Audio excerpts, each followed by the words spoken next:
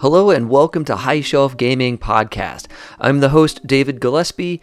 Every week, I'm joined by my co-host, Rich Wisniewski, and we bring on guests to talk about role-playing games and board games and gaming conventions.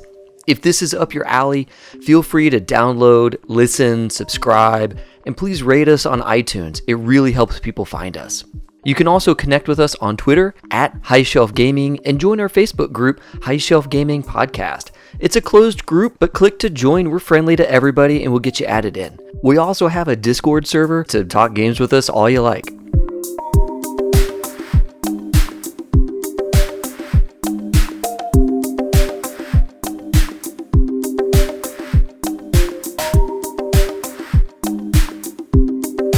Hey everyone, this is David Gillespie again, and as always, I'm joined by the inconceivable Rich Wisniewski.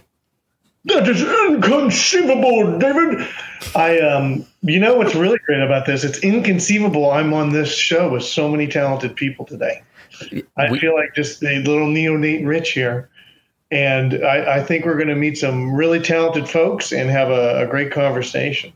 Yeah, I am super pumped about today's episode. So today we have with us some very talented and seasoned artists in the gaming space.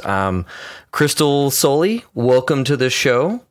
Thank you. Thanks. Glad to be here. Yeah. And real quick, Crystal, could you kind of give a sense for the audience, like what got you into artistry, drawing, and painting, and how did that get you into gaming, or were you a gamer first, artist first? Like how did these two things come together for you to be an artist in the gaming space?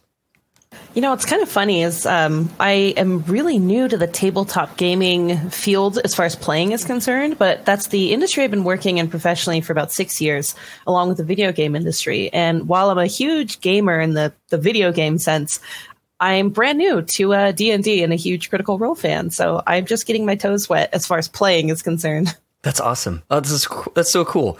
And also joining us today is Jabari from jmwillustration.com. Jabari, welcome so much to the show. Thank you. It's good to be here. Yeah, definitely. And likewise, kind of give us a sense of your gamer background or maybe what got you into artistry and how those two kind of come together for you. Because on this show, we talked to a lot of interesting people. Everyone's got such different backgrounds on how they got into this. So I'm dying to hear how you got in. Yeah. So I've been drawing forever, and like that kind of dovetailed really oddly with gaming, because my mom actually used to play a lot of pen and paper games. Bought the manuals and stuff. I didn't really have anyone to play the game with until high school, and that's when I started really doing a deep dive. When I was doing undergrad at MICA. I helped run the guild during my time there, which is the pen and paper gaming club that was at MICA. And I just kept taking that more and more seriously. Eventually built my thesis around a hypothetical RPG. And for the folks that are not initiated, what is MICA? Maryland Institute College of Art. Thank you. Yeah. And so, it just kind of continued that deep dive and didn't really turn away from it after graduating. Started really putting out feelers and reaching out to people for illustration in indie pen and paper RPGs. And now I'm here. That's great. That's so cool. And okay, so we can go in a lot of different places.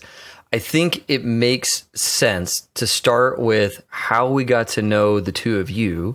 And really it all generates, or the genesis of all this really started with Gen Con 2018 this year.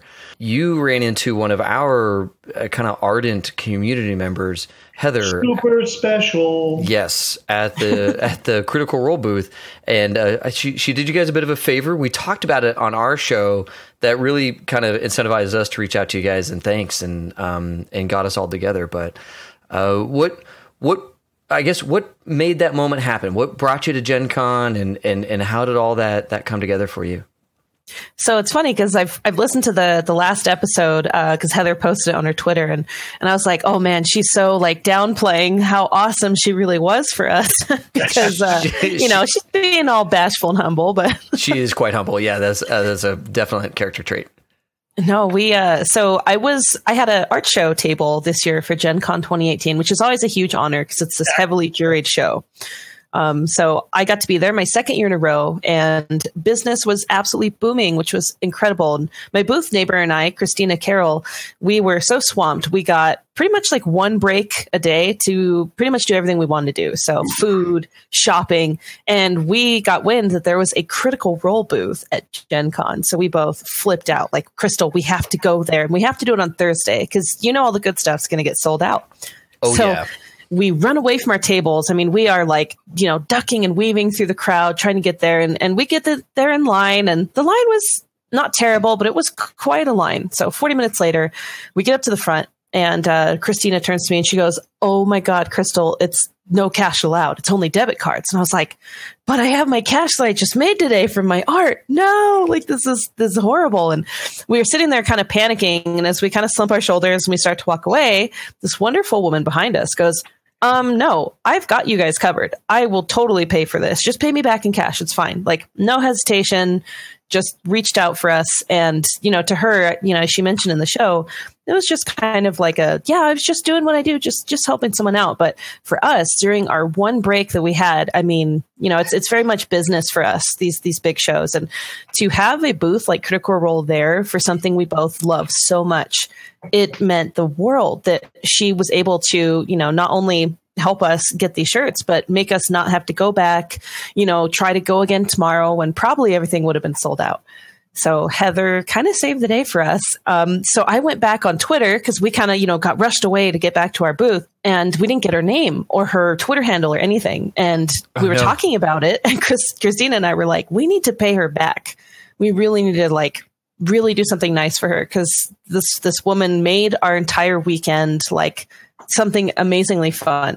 So I reached out on Twitter. I started this huge campaign, hashtagged all the Critical Role community, briefly said what happened and said, "Guys, let's find this critter, get her to our table. Let's do this. Let's get her some art prints." And it went viral. I mean, it got shared everywhere. And Heather would later tell me a bunch of her friends retweeted it, but she somehow magically didn't see it. Yeah. And then Sunday rolls around, last day of the show, and guess who happens to just casually walk up like, "Oh, hey, look, I found you guys." Like, she had no idea that we had been hunting for her pretty viciously throughout the weekend, asking other critters, "Do you know this person? Here's what she looks like. She was wearing the Scanlan shirt. We've got to get her over here." So we hooked her up with a bunch of prints, took a bunch of pictures, and became fast friends. The rest is history. That is so cool. That's such a neat moment. And I think that Gen Con really has a lot of that kind of stuff going on, where people are looking out for each other. They're trying to make sure that everybody around them is having a great time. And I just love that it was Heather there right behind you guys. And she's absolutely the type of person to immediately lend a helping hand to, a fellow fan. Oh yeah, it was incredible. Like I said, for her, she was like, "Oh, it's just helping someone out, no big deal." But that seriously meant so much to us, because I don't think we had a chance to get back to the Critical Role booth until Sunday, right before they closed. So that was a big deal for us, for sure. Hey, by the way, next year at your booth, when you need some support, just call Dave. He'll be there. He'll work the booth. I'll come by and tell people why it's all about the art and charge twice as much. Gen Con is such an overwhelming experience, and it's awesome that everyone's so friendly. Because oh yeah, there were tons of little moments like that of just meeting extremely cool people to the point where I was just overwhelmed. The way that I ended up actually going to Gen Con as well was, Crystal, you and Trevor were actually kind enough to let me room there, which was really fortuitous. I was hoping to be able to hang out with artists, but I wasn't attending as an artist. It was my first year going, and I was actually GMing 4 games for Magpie Games. And oh, that's neat. That is so cool. And you're touching on something that we have talked a lot about on the show. And that is, if you don't have housing sorted out, you can't go, because there's no place to stay if you don't have a room to hang out in and people to either you're on spot and getting a room, or you've got somebody loaning you a room. I can't imagine going any other way. Oh, yeah. And I think on the art show side of things, too, we have a specific block that they reserve for us so that the exhibitors, we can for sure have a room kind of guaranteed as long as we nab it in time. So I haven't been on that side of things. Like, we are always pretty much guaranteed a room if we have an art show booth. Thank goodness, because all my attendee friends who go have just told me horror stories of trying to get into the block because there's so many people who want to go. So when Jabari reached out to me and said, hey, I actually really want to go to Gen Con. We just happened to reserve a 2-room suite at Embassy Suites from a friend. And we were like, yes, we need roommates. This is really expensive. And that worked out really nice. We had so much fun. We were all up till, oh my goodness, how late? Just geeking out about, the games we got to see that day and the people we talked to and just the whole thing. Oh, that's glorious. That's really, really cool. Okay, so you're kind of just giving me a hint here, Jabari, that you game quite a bit and are a professional artist. How do you do both in this space? I've tried really hard to tie them together, I guess. And I don't know the wisdom of such a thing, but I care a lot about doing illustration and also about role-playing games as a specific medium of entertainment. And so I'd say it's a pretty even ratio because I've been wanting to step into game design more frequently and more professionally with the same capacity as doing artwork for games. And I've been trying to get to Gen Con forever. So this year was kind of a godsend in how everything had tied together. I guess the way that things have been weaving together this year in particular has been really organic. 2 years ago, Marissa Kelly, actually, who's one of the wonderful folks that run Magpie Games, she actually reached out to me to make a tarot deck for 7th Sea. And then last year, she and Mark Truman also reached out to me to make a deck for Bluebeard's Bride for Magpie Games. And so between those two jobs on the illustration side, I got really involved in what was happening with the game design of Bluebeard's Bride and had a lot of questions for that. And that eventually led to, I guess, all the conversation between that and keeping my pulse on the other designers that were engaging with those projects. I eventually became privy to when Magpie was looking for GMs for Gen Con and was I absolutely want to run something. Yeah, of course. So I ended up getting tapped to run 4 games of Velvet Glove, which is Sarah Richardson's next game. She was one of the designers on Bluebeard's Bride. And it's an extremely charged game because the players are essentially, they're playing teenagers from marginalized communities in the 70s. Oh, wow. Specifically teenage girls who are their support system is essentially this gang that they form with these other girls. So running that game at Gen Con was such a bizarre experience. It was amazing, but sort of exhausting. And I can only imagine. I mean, when you say their only support group was this gang, immediately my mind goes, oh, it's an adventuring troupe. Because it's not like they can rely on other people. They have to roll together and, solve problems together without the help of any outside party, that kind of thing. So I can definitely see there's that initial thread, that initial similarity, but I'm sure that it gets much more intense in that specific game than, say, your standard dungeon crawl or something along those lines. Absolutely. One of the things that was really exciting coming to Gen Con was seeking out a lot of people that are making very strange and charged games and pulling from experiences that I guess are really atypical of what you'd expect to be in role-playing games, even though there are so many different types of games and stories to tell. And around here, we started having some technical difficulties.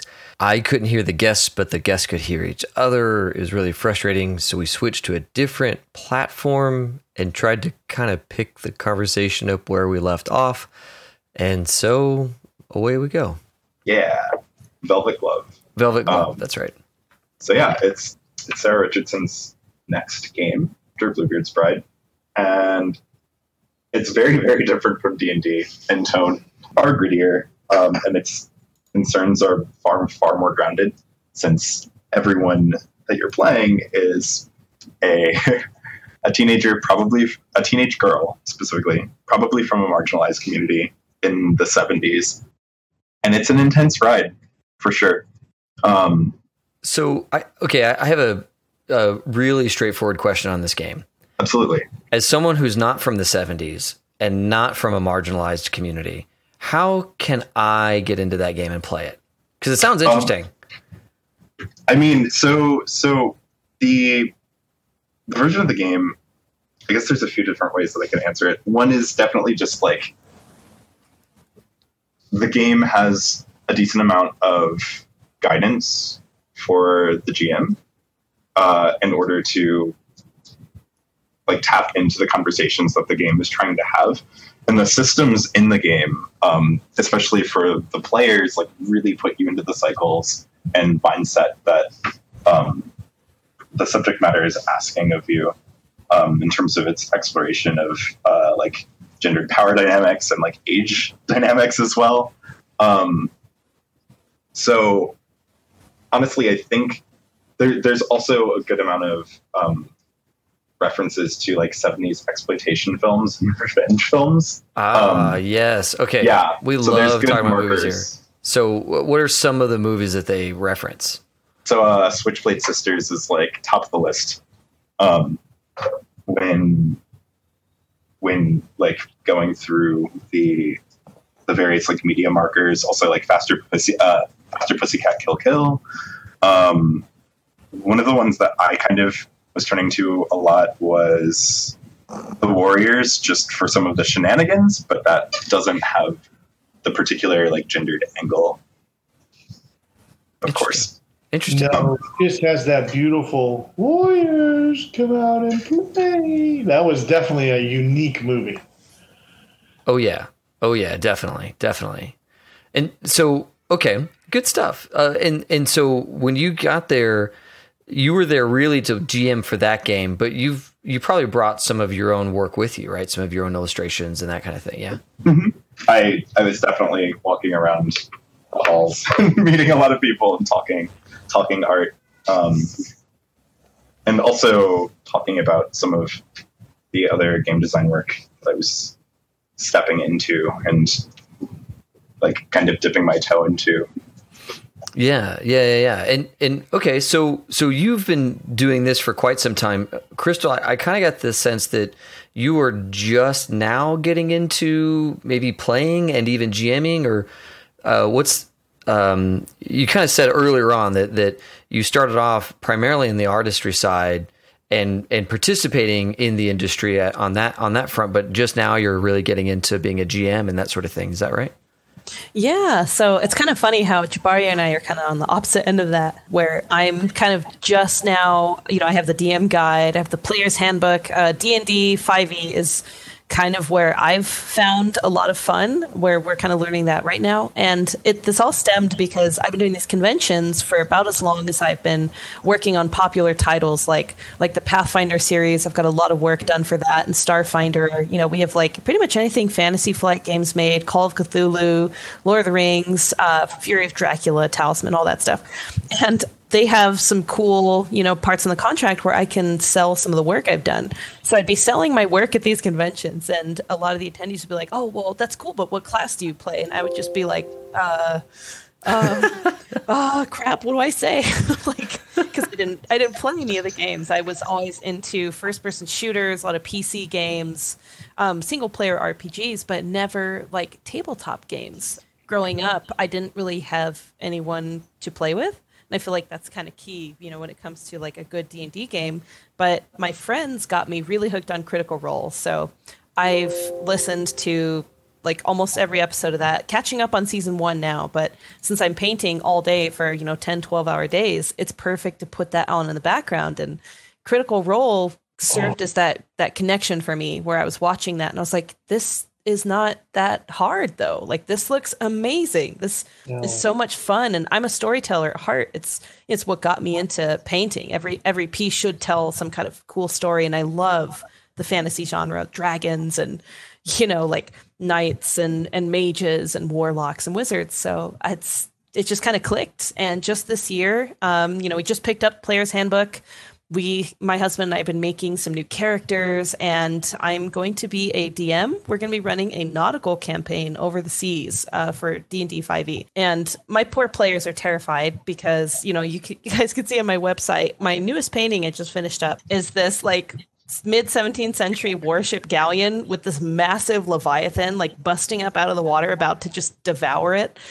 And all my players are just kind of like, nope, I'm not playing under you. I quit. I'm not doing this. I'm so glad. They should be pleased. Oh, yeah. Okay. If I was a player in your game and you had amazing art to even illustrate any aspect of the game, I would just keep showing up. I don't care how many characters I lose. I will keep showing up to see this art come out. And it's like, that thing killed me. Well, that's good to hear, because I specialize in monsters. A lot of my friends do like the character art for Pathfinder, but I was the person they would contact when they were like, okay, we're doing the Crimson Throne, we're doing all the Eldritch Horror stuff, we have tentacle monsters, and no one else wants to paint them. Oh, wow. No. Other people would, I'm sure, but it's kind of the standing joke. Like, I get to do all the really creepy, just everything that eats everyone's characters. That's pretty much what I do. So... That's awesome. Like the monster art in Pathfinder in general is very high bar. And so good on you for tackling that and doing such an excellent job of representing monsters. Because I think that as a DM, this is okay. I have to thank you and everyone who's taken your position in the industry, because as a DM, when you really want to freak out your players, you show them the monster. Right, because they're like, oh, it had teeth and claws, and maybe a squiggly bit or some sort of like some sort of like pseudopod situation. But when they actually get to see it, it really sinks home just how perilous their character situation is. So great monster art has aided myself and thousands or millions even of DMs all across the world. And thank you so much for doing that. You're welcome. That always means a lot to hear, because, I'm not bringing to life someone's character that they've spent a lot of time crafting. I bring to life the thing that sometimes, unfortunately, kills those characters. And, like I said, we do a lot of major Comic Cons, and I would say my fan base and my customers are primarily DMs. In fact, we have a painting on my site of this massive hulking dragon kind of looming up above this party, like 5 characters, and we call that the DM's favorite. Mm-hmm. Love it. Mm-hmm. Oh, yes. I imagine, do you get commissions along those lines, like a DM like the commissions that you get? If you take commissions, are they from DMs primarily wanting to paint a certain scene with a given monster? Usually, yeah. Actually, you're nail on the head there. A lot of the commissioners I do take. I'm usually kept pretty busy between my own book, which is all monsters, and then a lot of the client work I do. But the commissions I do take are pretty much DMs needing something to terrify their players. So wait, what book are you working on? So my own book that actually just hit Kickstarter last fall is called The Untamed Bestiary, a field guide to marvelous monsters. Because I've been doing so much client work for all these amazing companies, I wanted to put it all in one place and do about 30 or 40 creatures that are just my own, just for my own project. So that funded at about 1,000%, which was completely mind-blowing. We weren't expecting that. And yeah, it's been fun. That's awesome. And so it's out now. People can pick it up. So it's for pre-order now. We're aiming to have it finished up by the end of the year. I'm really excited. And fantasy author Christopher Paolini, author of the Eragon books, he's actually writing my foreword, which is a huge honor. So I'm kind of like blown away. Wow. Which game are you statting those creatures for? Right now, we're basing it off of D&D 5th edition. Sweet. So we will see if we branch out from there, depending on what our we have like 1,300 Kickstarter backers. So we'll probably run a poll like, do you guys have any other systems that we want to do? And what's really cool is I actually got to meet up with some of my stat book team out at Gen Con. So I did a lot of art for another role playing game that was on Kickstarter a couple years ago called Open Legend RPG. Ton of their artwork, all the creatures and stuff. And a lot of their team that did their stats and created that book are actually on our team for getting our stats done. So we have some really good talent to help me, because I'm so new to the tabletop world and D&D as a player and a DM. Coming up with the stats for all these and getting that exactly right has been a bit challenging. Right. Very much a balancing act. We've talked about that with another designer. And I think you just have to have this whole world of little tables in your head because you always have to keep double checking against yourself almost. Mhm. Yeah, exactly. So, we originally intended to do it ourselves, but we have a couple close friends who are going to be working on that. And then, this team who worked on Open Legend. And I'm excited going to the pros for this one for sure. So, yeah. And really you're getting into game design at that point because you're designing something to fit into a game. It's supposed to be balanced against the other aspects of that game at, equivalent power levels and that kind of thing. I guess, Jabari, at this stage, you've probably had a lot of experience on game design already. Mm-hmm. When you were putting together an asset for a game or a game entirely, what are some of the considerations that you go through? I guess there's two different sides to this because when I'm designing a game from the ground up, I try to hone in on a theme or an emotion that feels good and then build a system from ground up that feels appropriate for that and figure out a mechanic of resolution that feels like a good encapsulation of that theme or feeling. But when I'm making things for a game, that's already existing. It's usually stepping to what's already established there. I'm co-GMing a 5e game with my partner. We built up this really gonzo setting, and that's run by witches and is implied to maybe be made of paper. And I don't know. There's a lot of really crazy things that are happening there, but we kind of looked for particular questions that we were interested in answering. So I try not to get with 5e. I try not to get too tripped up with particular stat blocks, and we try to figure out what are the cool things that we're going to throw at people. There's probably already a resource there for it, so we're going to focus on all of the weird politics of this world and the texture of it. And, right. Does that mean you go to open source based systems, or is it just look through the textbooks you already have and pick and pull? I go to systems that are less concerned with stat blocks altogether, I guess, or really deprioritize that a significant amount and have really interesting table dynamics. So that was what was attractive to me for Bluebeard's Bride. There isn't a specific guide for how many hit points a particular servant has if they're being horrifying to the bride. But the specific thing that's interesting there is the conversation that's unspooling between the players. Whenever I'm running games, I'm really interested in pulling on the players' emotions a lot more. But game design, that's a whole different thing because the game that I've been prioritizing for the past few months is called A Dire Situation. It's essentially it's a GM-less game that's meant for one-shots. I kind of just call it the Dangerous Liaisons RPG, and it's an epistolary role-playing game. So you have a bunch of people sitting in a circle writing letters to each other where their characters are trying to ruin each other. Where are we going to play that at Gen Con? I was trying so hard. Yeah, everyone's so busy at Gen Con. It's at Gen Con that it's hard to get people together, but rest assured, I'm planning on bringing it to some of the other cons that I'm going to. Hopefully I can get a playthrough to happen at AlexCon.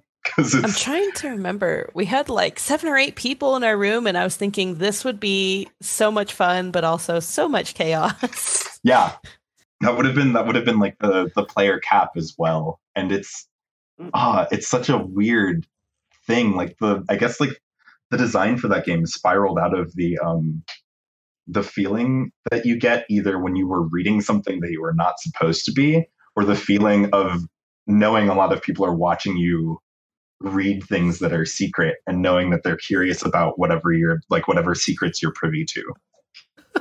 That is awesome.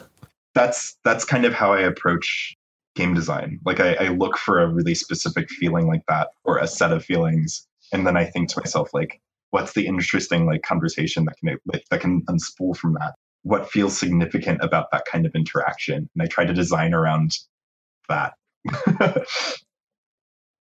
I've been hearing this desire around evoking something from players or your group that you're running for, or even the art that you're making in the monster books and that kind of thing. It really seems like goal one is to get maybe a visceral emotional reaction from another person. Is that fair to say? Totally. Yeah. I think so. Yeah. I mean, it feels good to have that visceral reaction. And I think that games are such an effective empathy maker. Yes, absolutely. Because if I go back to Crystal's artwork about the dragon over the players, everyone can empathize with that moment.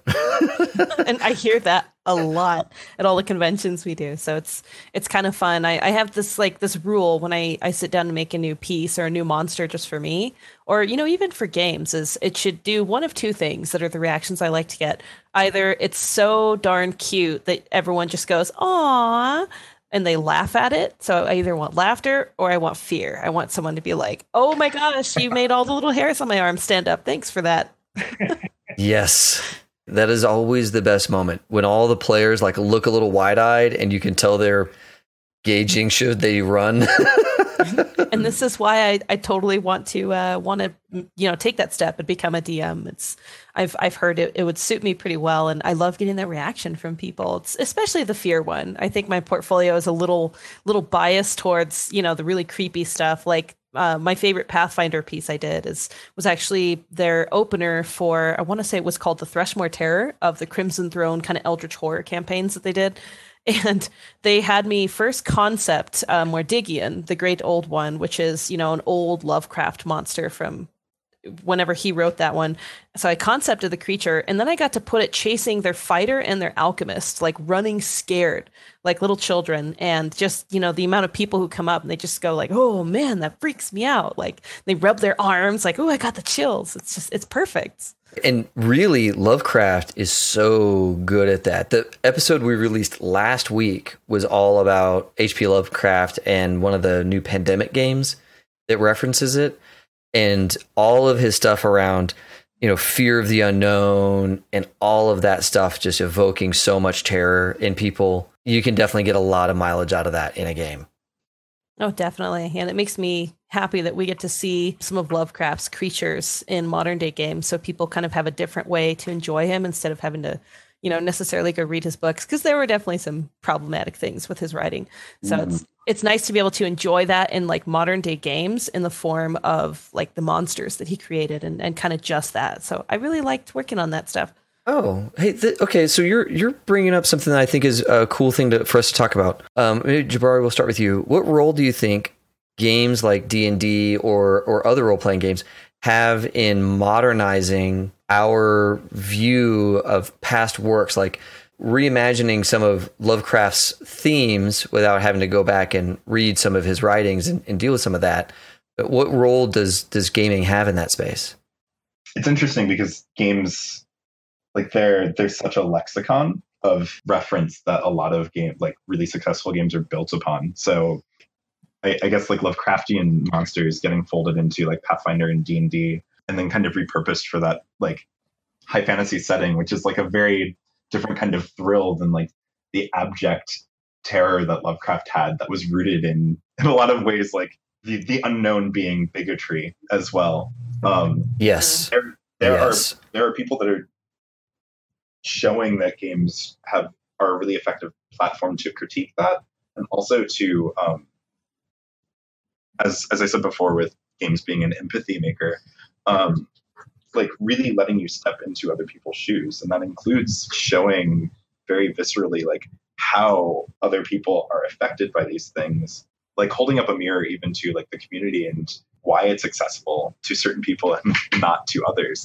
I like some of Lovecraft's writing, but I also know that he's basically writing about me when I read those books as a Black male-bodied person. But I'm way more interested in playing a Call of Cthulhu game that's using the tools that Harlem Unbound is going to fold in, because it's approaching cosmic horror and Lovecraftian horror from the perspective of the people that Lovecraft was afraid of. Yes. And that's why I really loved getting to work on Call of Cthulhu. I did a lot of pieces for that, and kind of exactly what Jabari was saying. I loved that they took it and kind of flipped it on its head. And I feel like Lovecraft would probably be turning over in his grave, but that's fine. I love that. I love that they made it different. They made it so that everyone can enjoy it, and no one has to feel uncomfortable enjoying the horror that the game makes. Yeah. interesting also talking about the idea of discomfort in games, because I actually really like being uncomfortable when I game within but making a really safe space to do that. Like we afford that same, I guess, objective to novels and to film, and even we're starting to do that with video games and comics and television. All of those mediums of entertainment get to be uncomfortable, but that's a way younger conversation for role-playing games and video games, I think, but a very necessary one. Yeah, I would say that role-playing games in general is just now starting to have that conversation. If I look back at, say, White Wolf publishing back in the 90s, I feel like they did a lot to try and be, inclusive. Like they referenced all the PCs as she and that kind of thing, but they were an upstart type company. Whereas just now the big established companies are finally getting there and starting to say, look, we can reimagine some of the horrors that were written, like H.P. Lovecraftian stuff, or some of the ancient fantasy stuff, reimagine that in a new context and repackage it in a way that invites more people to the table and maybe lets that, moment of discomfort happen, but in a way that is constructive and allows people to grow from it. I think it's a question of who's actually driving the conversation. I mean, Chris Spivey, the writer of Harlem Unbound, he's also a Black man. And so he's going to come at Lovecraftian horror from a very different point of view. And it's going to be, I don't know if that's exactly generalizing that discomfort as much, but it is adding new wrinkles. And there's a question with any medium of who are you allowing to be the makers of content in something, and who gets to control the narratives of what you're making. So when you invite people to do that for an interactive medium, I think that's a really, really powerful place to get people to really understand where others are coming from. And sometimes it's not safe, but the conversation Sure. afterward that's being facilitated can be. I think one thing too that was eye-opening for me was coming from the female perspective was, growing up, it was always D&Ds. I knew a couple people in high school, middle school who played, but it was kind of no girls allowed. No, you can't play with us. So seeing Twitter and, players like Heather and all sorts of Critical Role people too, they're no, lady players are everywhere. And that was eye-opening to me. I was really? This is pretty cool. And actually there's a local game store here that we've been in contact with to maybe do an in-person game, because I think that's always really special. And the DM is this super awesome lady who's going to be running a session for us. So it's just wow, the internet kind of helps broaden our minds and help us connect with like-minded people that I didn't know there were as many out there. Yeah. The gaming store here in Kansas City, they have a ladies' night only, where it's ladies get in for free. They get to play games for free. They get to, organize games together. And it's a really cool thing. It's so awesome. That's cool to encourage that for sure. Because I had none of that growing up. Maybe, there's always bad eggs. Every community, every industry, even the art industry, you're always going to find the people who want to gatekeep. But no, it's modern day social media. I think there's always negatives, but it helps obliterate that a bit and helps show people oh no, there are people just like me everywhere who really like this super weird thing. Absolutely. This also reminds me of earlier, I actually do think that there have been a lot of really challenging games that have been showing many different perspectives for at least the past 2 decades, but they are those sensibilities are creeping into the much more popular designs and properties, like Pathfinder, the way that it's treating different types of player races, as I guess D&D would use. They're using the word ancestry, and it's because there's an awareness of how charged race is as a concept, right, and how problematic that can be in fantasy literature. So there's this push to be a lot more conscious on one hand, while also creating all of these different spaces for different experiences. Right. And a lot of that, I don't think comes definitely saying ancestry in the product is coming from the manufacturer. But I think a lot of the spaces that we as players and as game masters are making they're all self-created. And then the studios look and say, oh, there's a huge community over here, and they're telling me that I've done something wrong. I can correct my behavior now that they've organized and put together their thoughts in a cogent way that I can say, oh, okay, yeah, I can work with that. I have ways to improve now. One thing, since I have both of you on here, it would be wrong for me to not ask this question. How does someone get into the line of work that you're in? Like, how does somebody even begin to put their art into the gaming space? Oh man, it's so there. Yeah, there isn't really one answer, because everyone I know in this huge art industry, especially with tabletop games, everyone has a different story and a different way that they got involved. I know for me, I attended a convention called Spectrum Fantastic Art Live in Kansas City, Missouri. And they had that's my town. That's where I'm at. Yes, no I'm in KC. Yeah. Oh, no, wait. I'm actually going to be there at the show again next April. They're teaming up with Planet Comic Con, so we should hang out. Heck cool. Yeah, that'd be awesome. Yeah, totally. But so Spectrum, this was many years ago before they combined with any big show.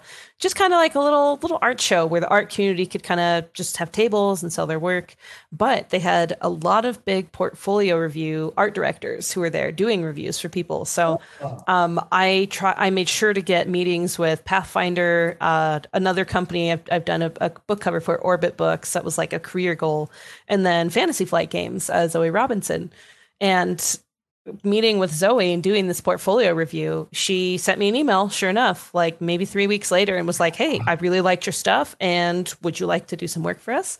So I think putting myself out there and physically making an effort to go to this convention. I didn't have a table or anything. I was just the super, nervous, oh sure, recent college grad with my portfolio tucked under my arm, went and, got these reviews. And I would seriously emphasize in-person networking, really, no matter which art industry you want to be in, or even if you're, you want to handle other parts of game design. I think, these art directors and these big higher ups at these companies, they get thousands of emails a day, cold call emails. So if you meet them in person, shake their hand, have a genuine conversation with them, you kind of solidify a connection that they're going to remember.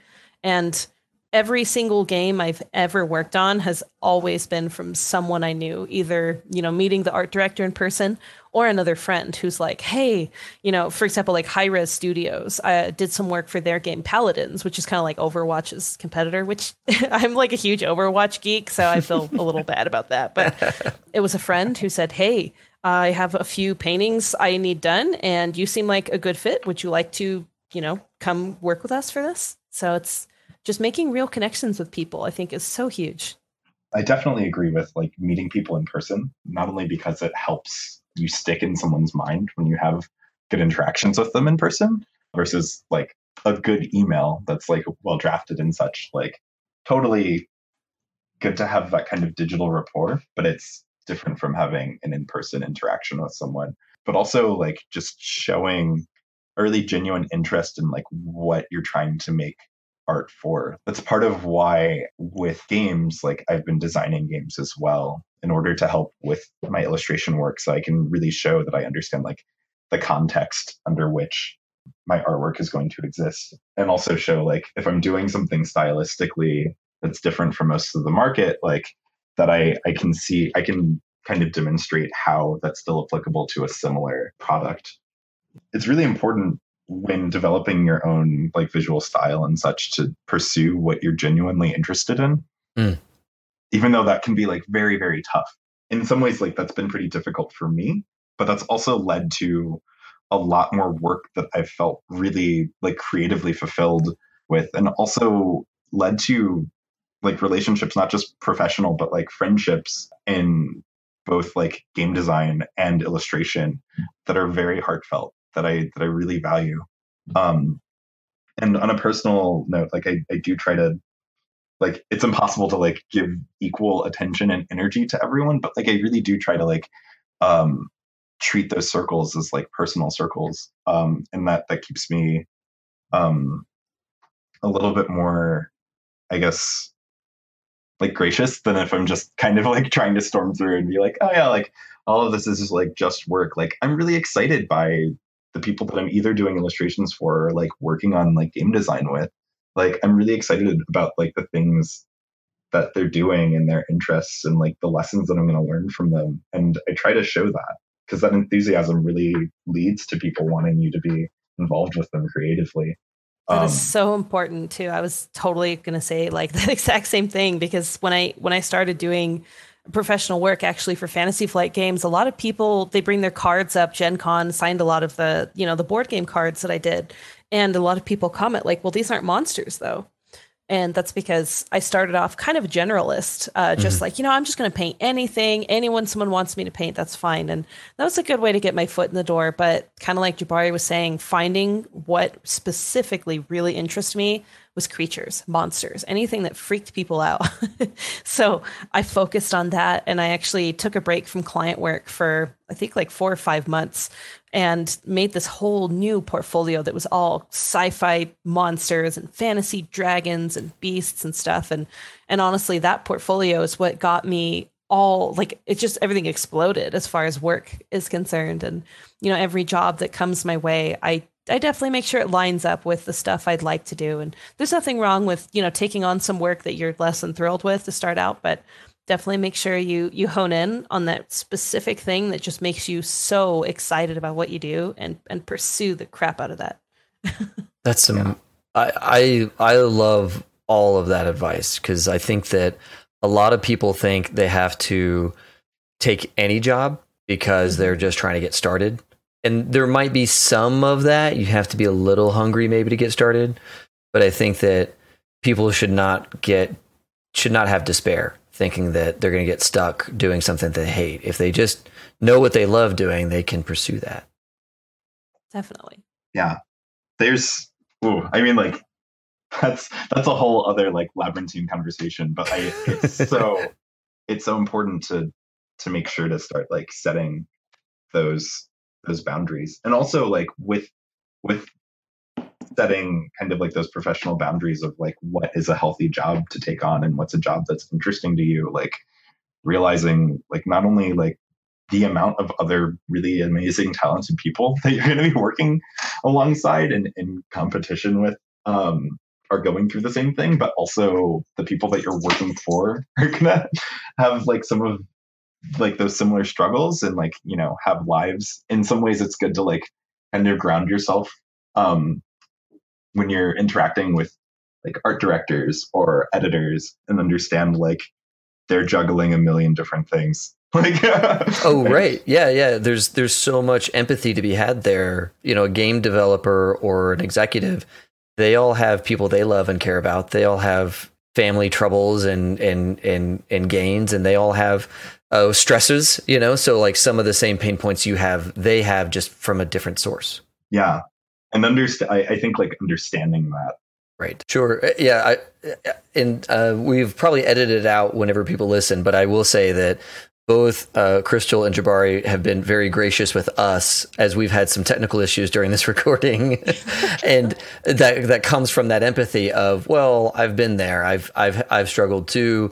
And, let's all just, keep a good attitude about us while we, work our way through it. Oh, yeah. I stream on Twitch every Friday night, and I feel like every week it's like, is this going to work? Cross our fingers. Let's just hit the button and go. Let me tell you about it. Oh, yeah. I was curious about we talk a lot about being prepared for Gen Con from our side of the fence. Oh, yes. Wow. What's that like from your side? I mean, like that first year when it's, hey, I'm going to be in the artist alley. Oh boy, I better get printing here. I better get making some art. I better get making some pads. I better, what is your prep process like, and when does it start? How early do you start before Gen Con hits? Oh my goodness. It is one of our top shows of the year. So I want to say it's absolute madness, but it's fun madness. It's good madness. We start pretty much the moment we get accepted, which is usually around the winter time. I plan out my schedule every year. Every Gen Con, we've had a lot of return customers now that we've had our second year in the art show this year. So we get a lot of people come back and they're like, okay, what new work do you got?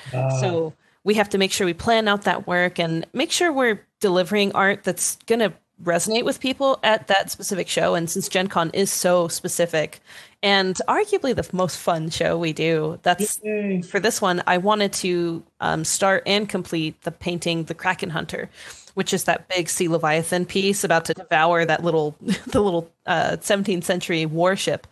So I basically started that painting. So I'm doing the art, on top of everything. We're getting everything ordered as far as like our display is concerned, because we like to have a really interactive, fun display. We never just throw a black tablecloth on there. No, it was some prints. super colorful and super out there. It was popping. Thank you. Yeah, we like to, I focus on branding pretty heavily about, kind of same we were saying earlier, following your passions. I think branding is huge, finding your passions and then making that a recognizable brand that other people can find you at shows. So we have like, red dragon scale tablecloth, and we change up the colors every year. We have all of our prints have to kind of stand up on their own, but they have to be elevated. So we had to find and hunt down some things that, we could take with us, because we drive from Denver area. So it's about 2 days drive each way, like 20 to 25 hours. Oh, wow. Yeah. So you got like 4 days of driving, and my husband, who's kind of like the co-operator of my art business, he's got to get the time off and fight his coworkers like, no, I need that weekend. And it's absolute madness. A lot of my friends still go who are attendees, and they're kind of like, oh yeah, I made sure to get a good backpack. And I'm just like, we got an oil change, we got this, we got that. Like I show them my to-do list, and they're all just like, oh my goodness. The convention life is very stressful, and it's very high energy, but it's so worth it. I mean, and Gen Con, I'm not just saying this, but Gen Con has our favorite attendees. Everyone is always so respectful and just so appreciative of the art, because, someone also who, grew up with even just books and book covers, like the art is what brings that to life, and even more so tabletop games. So having people who've played Pathfinder come up and like, I just wanted to shake your hand and thank you for, helping my team and I like really live this adventure, stuff so cool. like that, these huge moments. And just, the crowd is great. We met Heather, like that's a lot of attendees are just really good people. And so it's our best show of the year. So we like to make sure we bring our absolute best with the displays and stuff. So yeah, it's I've heard from some other artists that it is the show of the year that lets them be artists the rest of the year. Yes. So, as our listeners listen, this is a great place to really support the community. I know next year I need to make sure you save me like a XXX Untamed so I can come by and pick that up. Oh, you bet. We're actually looking into some glow-in-the-dark options for our shirts next year. What? Yeah, we have this version of our book that's called the UV Collector's Edition, and this is what I think made our Kickstarter just completely blow up out of the water. It was our $50,000 stretch goal for the book, and we were like, we need to come up with something just never been seen before, insanity, crazy. And I had this old shirt that was like a Jurassic Park shirt, right? And it had the T-Rex, but the skeleton glowed in the dark underneath it. So we ended up working with our printer to see if they could even do this. And sure enough, we have this version of our book where every creature, there's a UV skeleton that's invisible for the top of the art. And we're going to have like prints of that. So next year is going to be a whole different animal for the art show for us. But off the hook. That is awesome. That is great. It's cool. We ended up actually meeting over 100 backers in person too, because we launched our Kickstarter at Gen Con. Like the moment Gen Con doors opened, we hit launch. We thought it'd be fun to do it as sort of like a little launch party and a countdown. And we kind of forgot how many Gen Con attendees were our backers. So we had people coming up and they're like, do you have the UV test proofs? Do you have them? So we actually had them on hand with a big UV light. So it was so cool getting to see people react to that in person. So Gen Con, yes, definitely an awesome place to go, like support creators and the people who, not only are bringing to life your favorite huge games like D&D, Pathfinder, and Magic the Gathering, but also, people like me who are kind of making our own crazy, weird projects out there. It's great. Yeah. I actually am remembering that, like, some of you showing that, and I didn't realize that the book was going to have so many more threaded through. Sorry, I'm just having like mental epiphanies on this, and like, oh, that's awesome. Yeah. Thank you. Yeah, that is really cool. This is a lot of fun coming up with that. A lot of people were like, I've had people tell me to my face in the art industry, like, that's going to be really cheesy and kitschy, and I don't know if you should do that. But we got the test prints in hand, and it is the coolest damn thing I've ever seen in a book. Yeah, I mean, if it's done well, it's not going to be cheesy at all. And it sounds like it was pretty awesome. Oh, yeah. And I've studied creature anatomy, like real world anatomy. I studied under Tara Whitlatch, she did a lot of the creature art for all the Star Wars films. So she's like crazy good. And so all the skeletons are anatomically like 100% believable. I even have labeled versions where I've labeled every bone. I get pretty in there with the anatomy. So I hope it tips the scale beyond cheesy and more just like, no, this is really awesome though. Oh yeah. Yeah. Once you start being anatomically accurate, then that becomes like, oh no, when you strike the animal here, you break this bone and now it cripples in this way. Oh man, that's going to be really cool. Thanks. Well, awesome. I've had you guys for like over an hour and a half now with all of our technical difficulties, and I super appreciate you guys being so giving with your time. Starting with you, Jabari, kind of help people find you. What are some ways that they can get a hold of you and see your art and see the games that you're working on and that kind of thing? Absolutely. So you can find my artwork at jmwillustration.com, and you can find my game design work at lunarveil.press, LUNARVEIL.press. There's only a Dire Situation, the epistolary game announced there. Folks, we're definitely going to link all this in the show notes. So both for Jabari and Crystal, all their stuff's going to be in the show notes. Out. And it's funny to see, even you two talked a little bit during the prep about how different angles and different approaches, and then even looking at your art, it's just it's so awesome. Yeah. And just so we're covering all bases here, Crystal, please, how do people get a hold of you? How do they find your work? Of course. My personal portfolio website is crystalsully.com, kind of like Sully from Monsters, Inc. And my book website is untamedbeasts.com. That we do have pre-orders open right now for another 30 days or so. So super excited to broadcast that, have that out there. That's pretty much also my Twitter handle, at Crystal Sully, all that fun stuff. And there's going to be a lot of new art coming up too, because starting last week, I'm now taking a mentorship class with Todd Lockwood.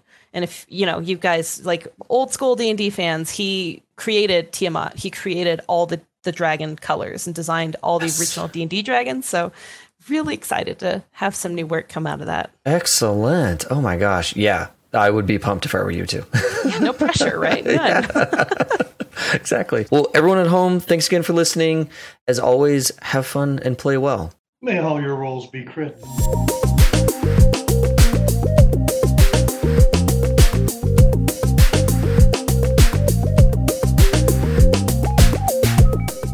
Thanks for listening. This episode was produced by me, David Gillespie, with music provided by Taylor Guillory. Our web presence is managed by Amy Nelson, and if you like our style, please leave a review for us on iTunes. It's the best way to help people find us. Most importantly though, feel welcome to connect with us on Twitter, our Facebook group, Discord server, our Friday night Twitch streams, and our website, all under the name High Shelf Gaming. We really look forward to talking and playing games with you.